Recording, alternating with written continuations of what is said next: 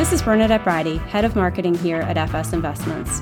Thanks for joining us for part 2 of the conversation between FS Chief Investment Officer Mike Kelly and NYDIG CEO Robbie Gutmann. Mike and Robbie dive into an overview of NYDIG and what they do, institutional adoption of Bitcoin, and the environmental impact of Bitcoin in today's podcast. I hope you enjoy the conversation.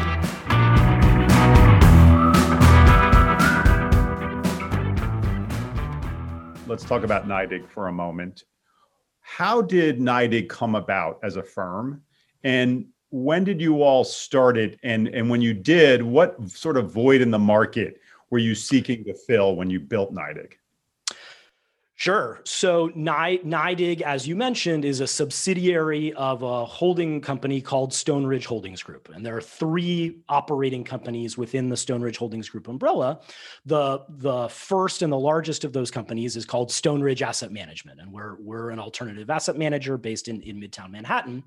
And the genesis of NYDIGs, or the ideas that ultimately became NYDIG, actually started way back in late 2015, early 2016, where the principals, it's a closely held employee-owned firm. We were studying this idea of an open source monetary system and got progressively more fascinated with it and began accumulating Bitcoin on our balance sheet. And as you guys well know, as an institutional asset manager managing money on behalf of institutional allocators, highly regulated entity, we went looking for institutional custodians effectively. So we, like you guys, custody, tens of billions of dollars of weird stuff at institutional custodians. Called one of them up and said, "Hi, I want to put some Bitcoin in my custody account." And the nice gentleman on the other side of the phone said, "What?" And that was our first idea that oh, this isn't going to be quite so easy as we thought. And so that, because we're, again, highly regulated, audited, everything we do by EY, we actually needed an institutional solution to do this. And so that's really where the project started, to develop our own solution. And there were really 3 parts of that at first. So the first was execution. How do you actually turn dollars into Bitcoin in a way that satisfies all stakeholders? Then once you've done that, how do you store the Bitcoin safely and securely, and crucially in a way that your Big 4 auditor understands and can prove that you have control of the position? And finally, there was a lot of accounting work. It was deeply unsexy, but has actually turned into some of our most valuable IP today as we manage billions of dollars of these assets on behalf of institutional investors. So the genesis was really phase 1. We built it for ourselves, and it still today stores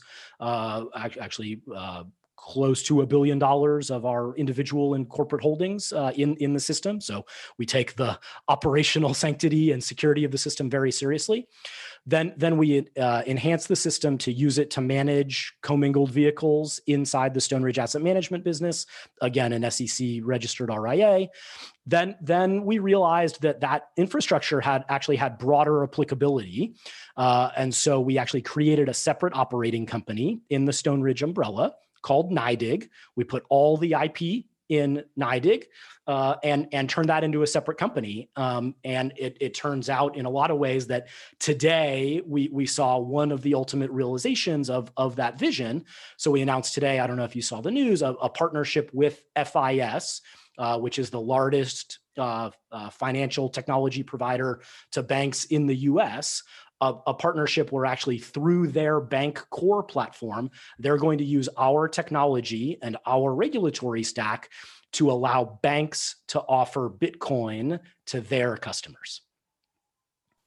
One of the things you're alluding to in there is this spectrum of and integration, vertically integrated firm that you've built. Can you speak a little bit more to what advantage does sort of being vertically integrated confer for your clients, those who use your services? Why is that so important? Because it seems very distinct from others in the marketplace. We think so. Thank you. So there are really 2 advantages that matter to institutional allocators, such as your clients. So the first is the ease of diligence. So you can actually diligence the whole process top to bottom. And that's because we've designed and implemented all the processes, all the policies, all the procedures, all the technology, all the regulatory engagement was designed from the ground up to work together to make it possible for a fiduciary to allocate their client's assets to their client's portfolio to these assets. The second, though, once you have that out of the way, is cost. Because we are vertically integrated, we are able to squeeze a huge amount of the cost out of these offerings. So today, we offer fully all-in. Our cost to us is 30 basis points to offer Delta One exposure to this asset. And as the business scales, we actually expect to see continued economies of scale and expect to continue to drive prices down from here. We want to eliminate all the obstacles to advisors to being able to allocate. And so first was the operational complexity, and then second is cost. Great. It feels like, every week or even almost every day these days, we're reading about the increased level of institutional adoption. It seems to be increasing, but it also seems quite early. We've had Tesla and MicroStrategy and others incorporating Bitcoin into their treasury allocations, right? Which could be an absolute game changer. Are you surprised by this development? And can you speak a little bit to where we are in the cycle of institutional adoption? Sure. So I am not surprised by the development, and we are very, very, very, very, very early. But I expect at some point every corporation will have some amount of their treasury in Bitcoin. So you mentioned a couple that we've done some work with, Tesla and MicroStrategy. We also do a lot of work with insurance company general accounts. And what we hear from them is really all a variant of the same thing. And it's really a variant of the question your clients could be asking themselves about their clients, which is on the corporate side, it's how do I protect the purchasing power of my fiat revenue? So when Elon Musk am thinking about building a factory in Texas or in Germany, or Michael Saylor, am thinking about investing in R&D to improve my business intelligence software, and I see the monetary and fiscal policy out in the world, and I want to make sure that I'm in a position to invest for the long run, they see Bitcoin as a way to store the wealth that they're generating on behalf of their shareholders. And what we hear from especially life insurance companies, life and annuity companies, is a variant of the same thing. They have very long-dated dollar-denominated liabilities to their policyholders in the form of life insurance, annuities, other products. And they want to make sure they can make good in 30 years when it comes time to pay out to those policies. They take their obligations to their policyholders very seriously. And in a world where those allocators have generally owned IG corporate credit for most of their careers, looking out at the world, it's not at all obvious that owning IG corporate credit is going to get them there. And so they are, and I have to hand them to it. They're very thoughtful. They're very forward thinking. They're very courageous. They do a lot of work. They're very thorough when it comes time to doing both their investment and operational diligence. But once they decide to do it, they go and they allocate big. And so I do continue to see many companies that look like that, both ones that we're in active conversations with today, the ones that are talking to other providers, as well as people that are not as far along in the journey. I think over the next 5 to 10 years, you'll see everybody allocating. In addition to Bitcoin, you have Dogecoin and later XYZ coin, et cetera. So cryptocurrency seems to have unlimited supply, right? It's a sort of a counter to the claim that Bitcoin has limited supply, but cryptocurrencies don't have unlimited supply. So how do you tie those two together? How do you think about that? Yeah, I mean, I think the analogy. So we think of Bitcoin differently than everything else, and happy to talk more about that. And I think an analogy would be, sure, there are US dollars and Bahamian dollars. If the Bahamian government makes more Bahamian dollars, does that change the value of the US dollar just because they're both called dollars? I would argue no. I think those are two independent systems. And I think the exact same analogy holds here. So, the value of Dogecoin is purely, same as Bitcoin, purely reliant on what someone will ultimately give you for a Dogecoin. And my personal view is that that's much less likely to have any value in the long run relative to Bitcoin.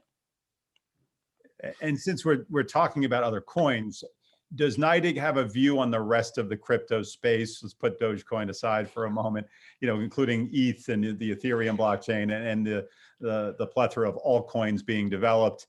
And does NYDIG plan on offering services and products for this over time, or is the focus just on Bitcoin and why?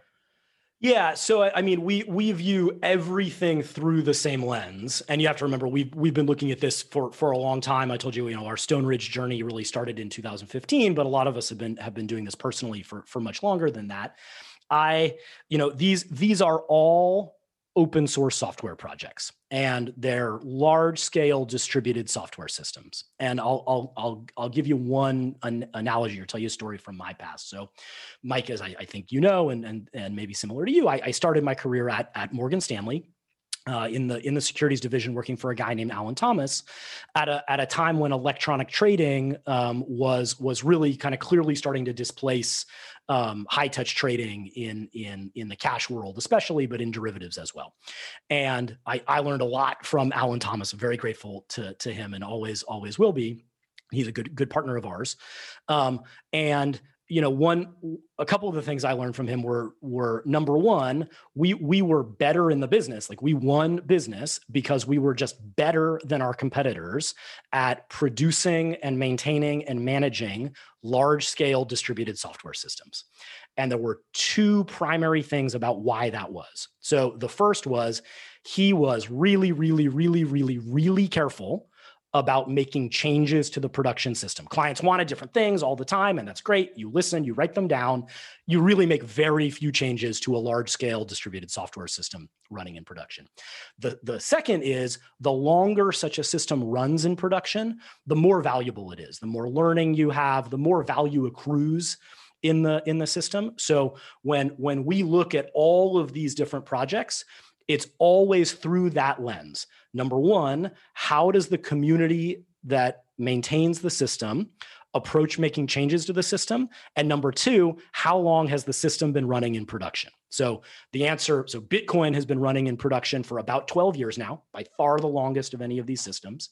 And we're actually at this point, because as a company, we're pretty focused on Bitcoin. A couple of exceptions I'll share with you. We're actually highly engaged in the software community, in the open source community that manages the development process. And one of the things we really like why all our personal wealth is in Bitcoin and not some of these others, is the way the community approaches making changes to the system is just like Alan Thomas. Very slow, very thoughtful, very deliberate, very methodical, very incremental. There aren't large-scale wholesale changes to the system to try and add more features. And that's a deliberate approach that really, in my view, makes the chances of that long-term $100 trillion, 100x outcome possible, even likely. And we today don't see that same approach either in length of tenure or approach of the community in any of the other projects. Now, again, it just takes time. So it could be that, in 7 years, when Ethereum has been running in production for 12 years, that may change. And when the community is not adding features so fast, could have a different view, but at least today, that's how we view the ecosystem. And so as a result, our approach is where we are an asset manager. That is where clients pay us for our investment advisory services as a fiduciary. We only invest client assets in Bitcoin. Like, if you ask me for my investment advice, my advice is buy Bitcoin. Because again, we are vertically integrated. We have all the pieces of software and all of the relevant regulatory licenses and all of the relevant operational processes that we've developed ourselves at scale.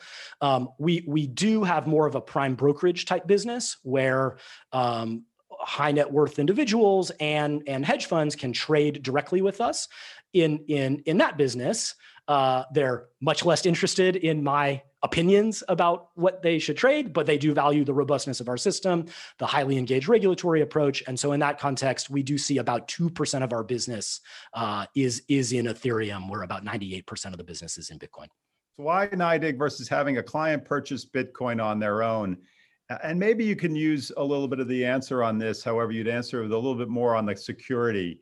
And because we've all sort of heard the horror stories of lost passwords and hacks and things of that nature. And so how does NYDIG address security measures? And, maybe you can talk a little bit about, cold storage and what that approach confers. The answer I usually give is if you have a client where both of the following conditions are true, they want to buy less than $25,000 worth, and they don't want you to manage it for them. By far the best thing to do is use either PayPal or Square Cash App to just buy it on their phone.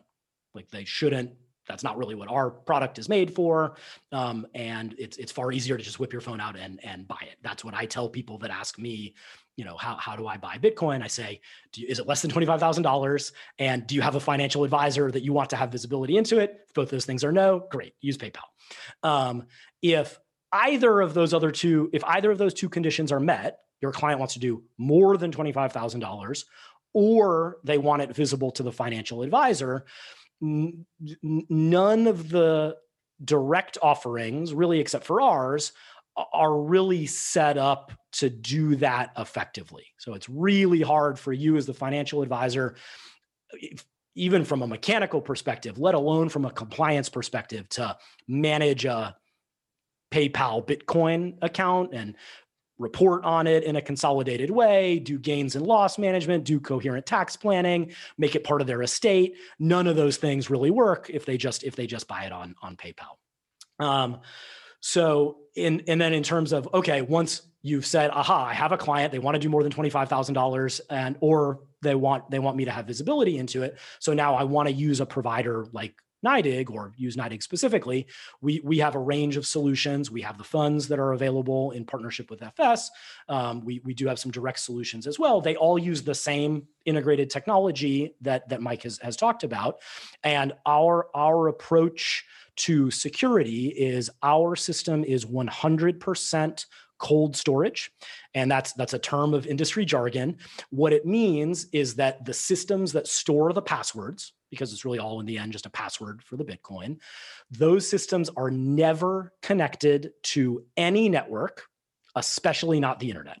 So they're completely air-gapped.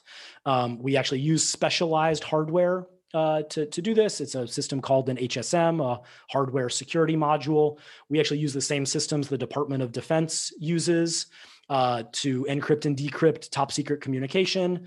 The devices are manufactured here in the United States. We have complete supply chain management from the moment they leave where they're produced to the moment they arrive at our facility. We actually keep the pieces of hardware in extremely high security facilities, actually the highest security facilities that are available by law to private citizens or private companies in the United States. Our neighbors in those facilities are mostly three-letter government agencies. In our primary facility, it's the Department of Homeland Security that's next door to us. It is very, very, very hard to get inside those facilities if you're not invited. 3-level biometric checks, no foreign nationals allowed inside, 15-year federal level background checks before you can go inside. No one who is not invited gets inside. And then once you get past all of that, the primary facility is a mile underground in an old limestone mine. You get past the sharks with the laser beams on their heads. We actually manage the security of our dedicated cage, it's called, essentially a secure facility inside the secure facility, where we build out and manage. And so we manage 2 completely redundant facilities like this. One is on the East Coast of the United States, not in the tri-state area. One is in the Midwest of the United States. completely separate weather patterns, completely separate power grids, completely separate seismic zones. And because of the nature of who is in these facilities, by law, they actually maintain 21 days of backup food, water, and fuel. And by law, local municipal police and fire departments can't get inside.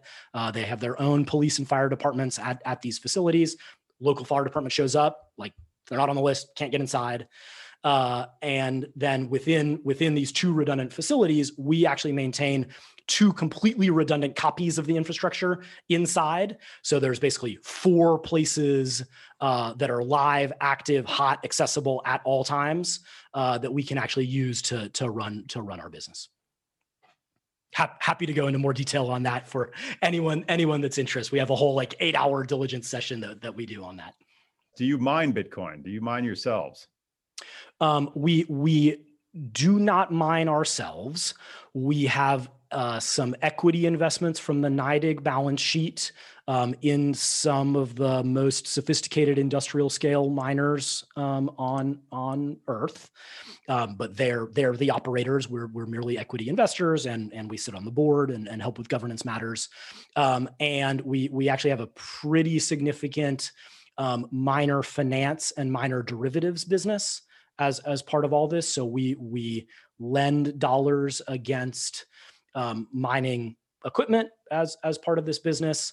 And then the miners use our custody and execution to do liquidation, the same systems that we use to manage the funds that your clients would invest in. And we do derivatives like you might see in any commodities business, forward flow, offtake agreements, things like that. Great, thank you.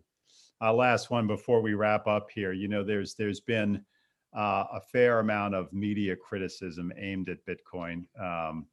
I'll put my editorial aside on that, but one of the criticisms has been around the amount of energy usage, used to produce these consensus blocks at current prices. And many of us are clearly concerned about the environment and the impact of investment decisions around ESG policies.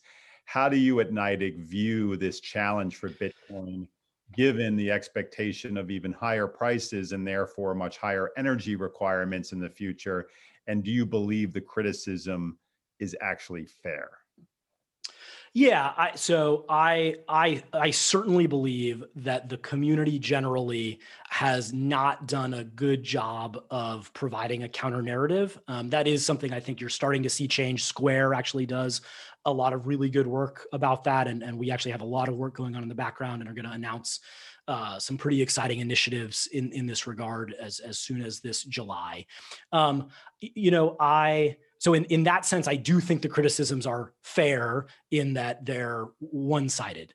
I don't think they're correct, and I think they're born of a fair amount of misinformation and lack of understanding about how the system works. One of the things that makes Bitcoin a fundamental shift in how humans think about money is it's the world's first location agnostic consumption of energy. And I think over the next 10 years, what you're going to see is that is going to make Bitcoin actually one of the first things to transition to 100% or nearly 100% renewable energy as the cost of renewable energy comes down. Because without getting into tons of details about mechanics of the energy market, when you think about the cost of energy, there's actually 2 parts to that. There's the cost to produce the energy, and then there's the cost to transmit the energy. And if you think about human development even in the United States over the last 300 years or so, where cities develop around places where you can generate energy, but not have to transmit it very far. And so especially, again, take the United States, for example, there is enough geothermal energy in the United States to power the entirety of the United States. But usage rounds to zero because it's physically located in places that are very hard to access. So actually producing the geothermal energy in the middle of nowhere is easy and cheap. But if you have to transmit it 1,000 miles to get it to Buffalo, New York or whatever, it doesn't do you any good because it becomes so much more expensive than, for example, burning fossil fuels. So what we expect to see, and you asked, do we do any mining? I said no. We have these equity investments, and that's really what this is driven by, is Bitcoin mining in places that are physically inaccessible to human habitation, but not to Bitcoin mining. And whether that's hydro in big waterfalls in Canada or geothermal in the United States, it's going to take a long time to develop. Again, I think 10 years is a good bogey, but all you need is a satellite connection to move the Bitcoin over the internet. And that's I think the thing that we're most excited about from an ESG perspective. And I think we'll look back in 10 years and actually view the Bitcoin industry as a pioneer in this transition to renewable energy in the world. Great. Thanks for that, Robbie. And really, we're going to wrap this up. Just really appreciate your insight and your time. It's been a fascinating conversation. Thank you guys so much for having me. It was a pleasure to be here, a pleasure to work with you. Thanks again, Robbie. This concludes part 2 of the conversation between FS CIO Mike Kelly and NYDIG CEO Robbie Gutmann. Please subscribe to the Fireside Podcast, and thanks for joining us.